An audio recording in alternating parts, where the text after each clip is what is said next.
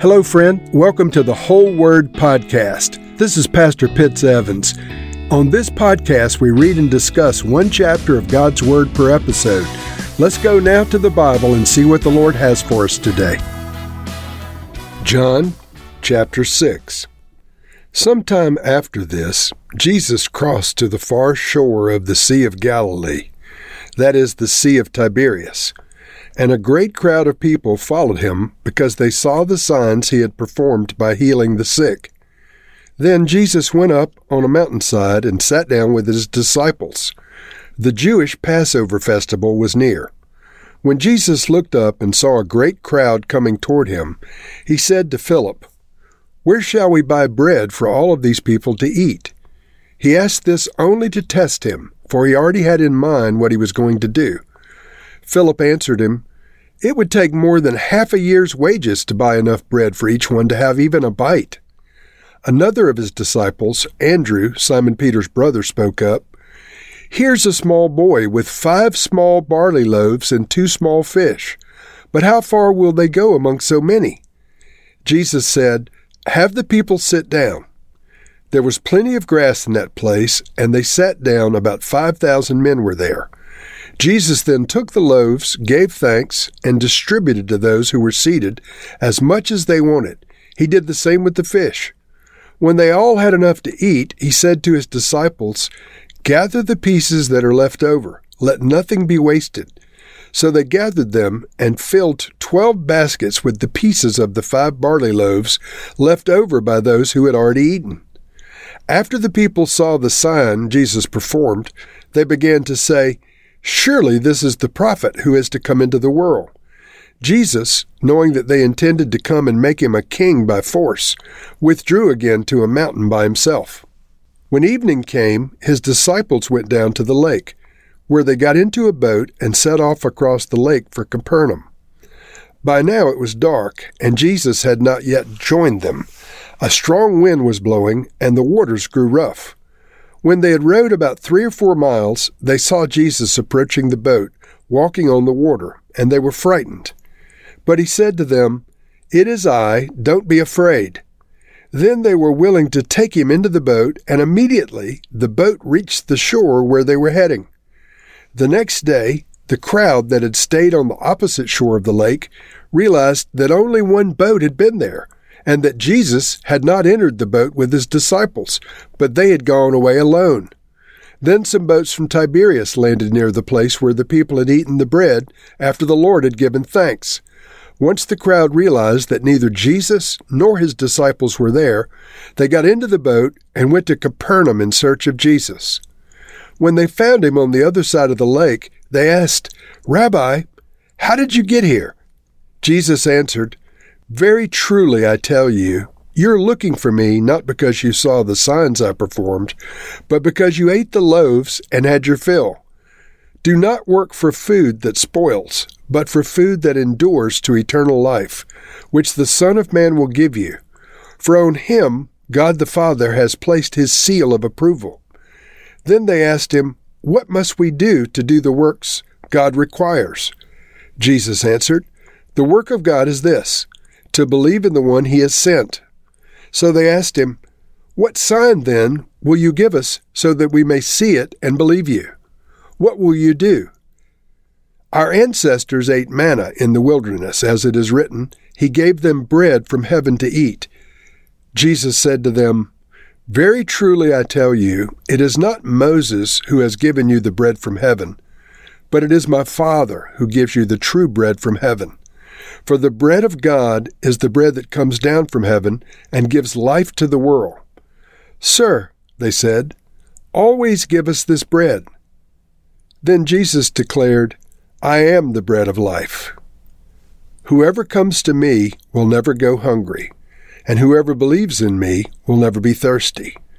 But as I told you, you have seen me and still you do not believe. All those the Father gives me will come to me, and whoever comes to me I will never drive away. For I have come down from heaven not to do my will, but to do the will of him that sent me. And this is the will of him who sent me, that I shall lose none of those he has given me, but raise them up at the last day.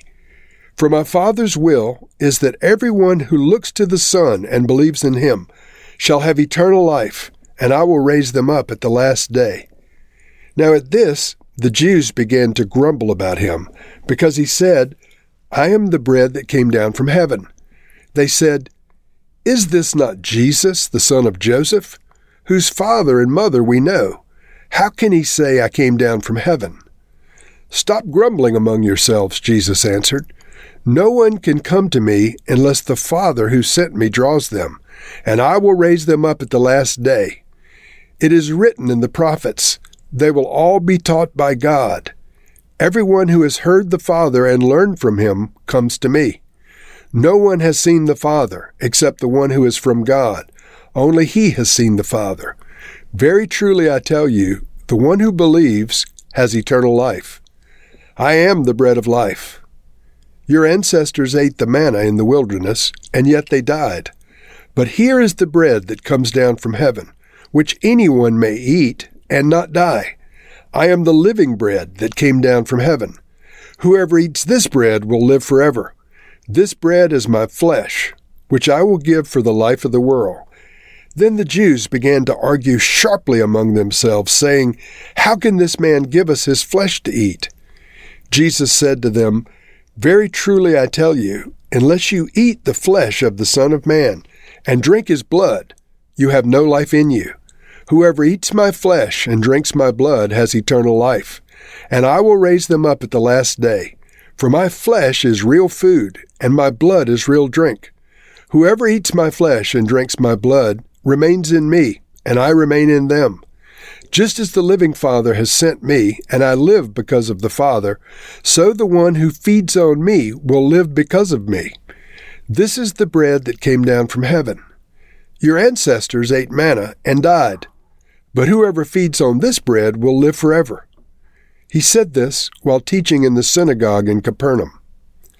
On hearing these things, many of his disciples said, "This is a hard teaching. Who can accept it?" Aware that his disciples were grumbling about this, Jesus said to them, "Does this offend you? Then what if you see the Son of Man ascend to where he was before?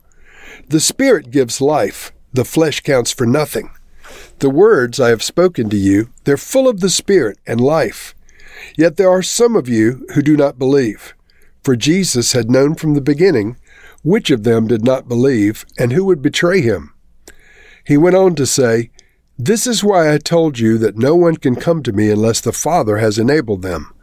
From this time, many of his disciples turned back and no longer followed him. "You do not want to leave too, do you?" Jesus asked the 12. Simon Peter answered him, "Lord, to whom shall we go? You have the words of eternal life. We've come to believe and to know that you are the Holy One of God." Then Jesus replied, "Have I not chosen you, the 12?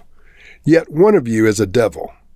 He meant Judas, the son of Simon Iscariot, who, though one of the 12, was later to betray him. John 6 gives us an extensive teaching on Holy Communion.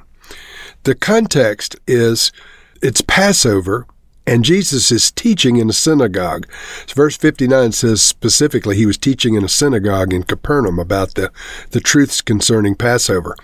So in this chapter, he first multiplies bread, and everybody eats the bread, and then their time goes by.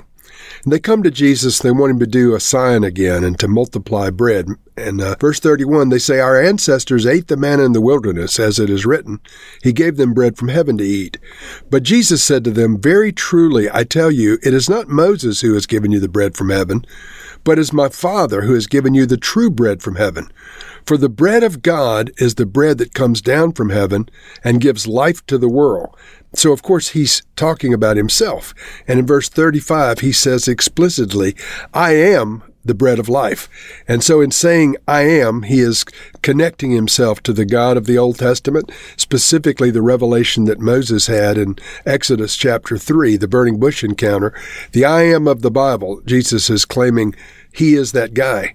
And he says, "I am the bread of life." He says in verse 35 and again in verse 41. So Jesus went on to tell them they must eat his body and drink his blood. In verse 51, "I am the living bread that came down from heaven. Whoever eats this bread will live forever. This bread is my flesh. And of course, this liturgy became familiar with Holy Communion. But he's saying that he is the one that provides life, not natural life, but eternal life. And so his flesh that he's giving for the life of the world is his sinless life, his sinless flesh that he's laying down for the redemption of mankind. In verse 52, the Jews began to argue sharply among themselves. How can this man give us his flesh to eat? Now, obviously, the Jews were aware that cannibalism was not a good thing, and they didn't think Jesus was actually suggesting that they cannibalize his body and eat it. They were confused. Jesus went on in verse 53. He said, "Truly I tell you, unless you eat the flesh of the Son of Man and drink his blood, you have no life in you. And whoever eats my flesh and drinks my blood has eternal life." And of course, he's speaking of Holy Communion. "And I will raise them up at the last day." And so he's talking about the resurrection. He has the power of the resurrection. And those that allow his life to become their own and his nature to become their own, they will receive the resurrection. And not only the resurrection, but at the resurrection at the hands of Jesus Christ. Verse 55, "For my flesh is real food, and my blood is real drink. Whoever eats my flesh and drinks my blood remains in me, and I remain in them." Now, this teaching deeply offended many of them, and it says that many of his disciples turned back and no longer followed him. That's very sad. But Peter had a confession of faith. When Jesus challenged the 12 and said, "Are you going to leave me too?" Peter said, "Lord, to whom shall we go? You have the words of eternal life. And we have come to believe and to know that you're the Holy One of God." And so, Lord, we recognize that your body and your blood was sent to earth for us. Your body was broken for our sins and our transgressions. Your blood was shed so that our sins might be accounted for. Lord Jesus, we appreciate you so much, and we want to apprehend the victory of your body and your blood in our lives. Lord, help us to understand as we take Holy Communion, we're consuming your very nature. May your nature become our nature. May the I Am of the Scriptures be our God forever. Amen.